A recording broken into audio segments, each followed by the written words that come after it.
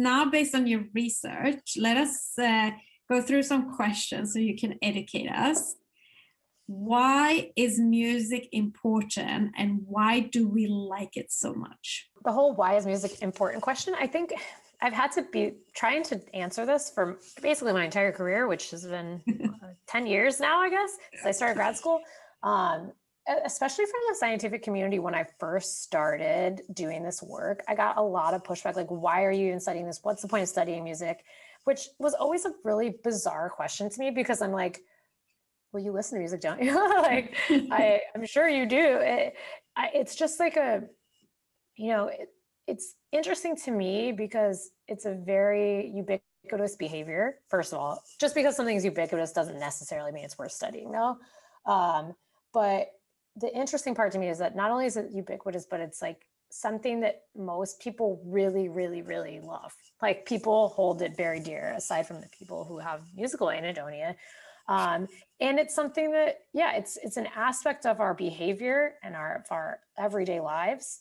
And it's something that people really enjoy. And I think we should understand more about, how it influences our behaviors, how it influences our thoughts, how it influences our emotions, because it is something that we do a lot of and spend a lot of time listening to. So that's why I think it's important to study. Why we like it so much is a harder question to answer. I don't really have a good answer for that. It's something that I think a lot of us who study music cognition are interested in answering, but I don't really have a good answer to that. There's many.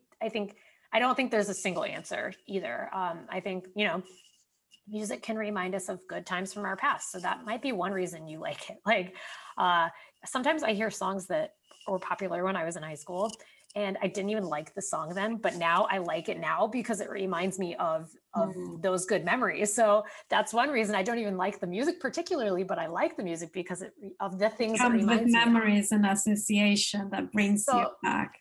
Exactly. So that's like one reason that I like music, but that's not the only reason. There's lots of other ways that music, we can think it evokes emotions in us. It makes me feel good. It makes me, it sounds interesting or beautiful. So there's these different kind of mechanisms by which music can evoke pleasure or why we like it. And so I don't think there's a unifying answer, really. Then I'm interested to know, how does our brain make the decision of our taste in music? And there I need to say that my previous podcast was my professor, Sven-Olof Danfeld, and he's like, I love to listen to hard rock music when I do research. And I'm like, I don't ever want to put it on.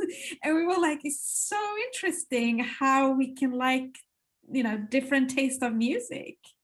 Yeah, this is something also that I'm interested in too. And I don't think I'm going to have definitive answers for any of your questions, because these are like very high level questions that are super interesting.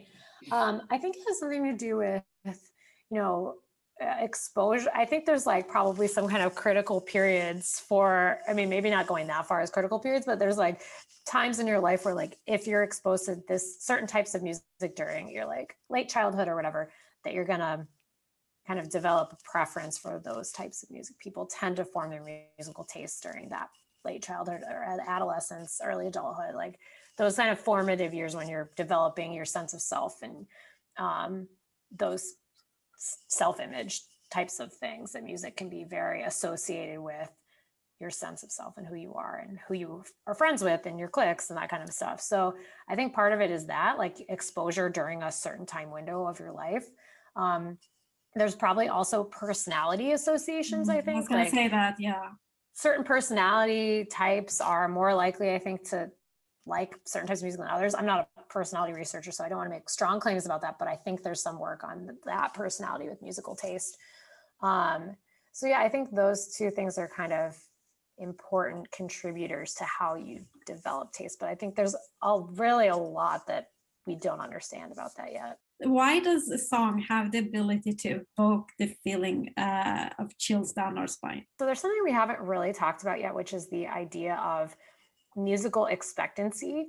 And so there's been a lot of work in this area, and a lot of people have, since the 50s, people in music theory are kind of talking about how expectancies influence our emotional responses to music. So, in hearing like Western music, we've all absorbed the kind of structure of the music, that there's certain patterns that tend to happen in a musical key. You tend to hear the same, notes, that there's this pattern of the way music is structured in our music system.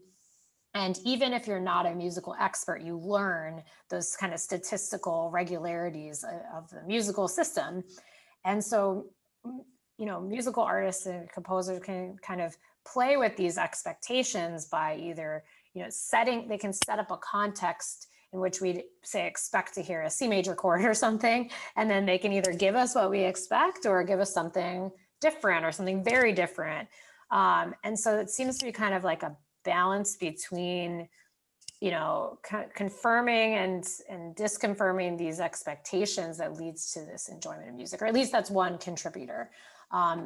Why, in terms of why does a song have an ability to evoke chills? I think it's probably a combination of the kind of musical structure. Like people have looked into, I think like a crescendo is often associated with the feeling of chills. So I think there's parts of it that are related to like this expectation or this musical structure.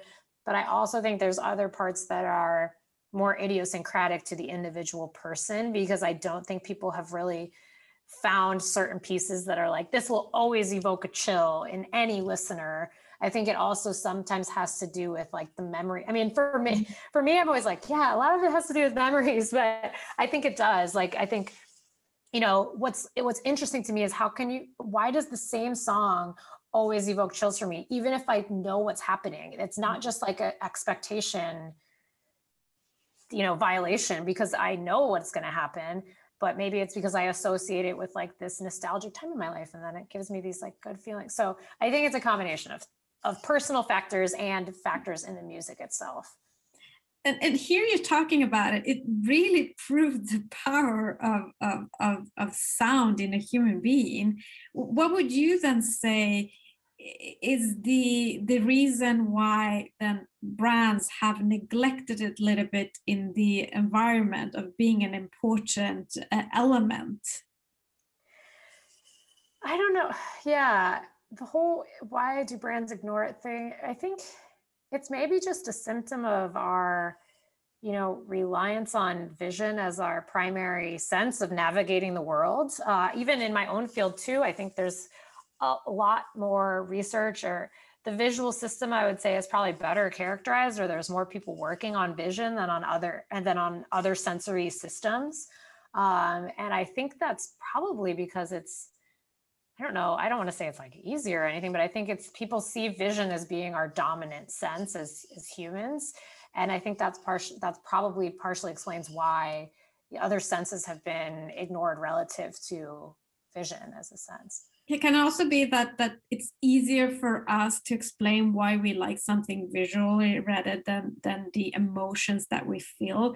And a lot of people are maybe grown up in terms of like don't feel so much, so we don't really know how to express the feeling we feel when we listen to that song. There's not words enough to explain. I think that's right. I was talking to some students the other day about how like some of the words we use, like talking about imagery, like visualize, or even like the word visualize, you can imagine a picture in your head, and you can do that with sound, but we don't have a word like visualize the sound. Like we would have to say visualize the sound, but visualize doesn't make sense when you're talking about sound, but we don't have a word that we don't say like auditorialize or something. So we don't have a word to describe that auditory imagery in the same way we do just say imagery like means visual imagery. So I think that's kind of like your point, that you don't even have the words to describe it.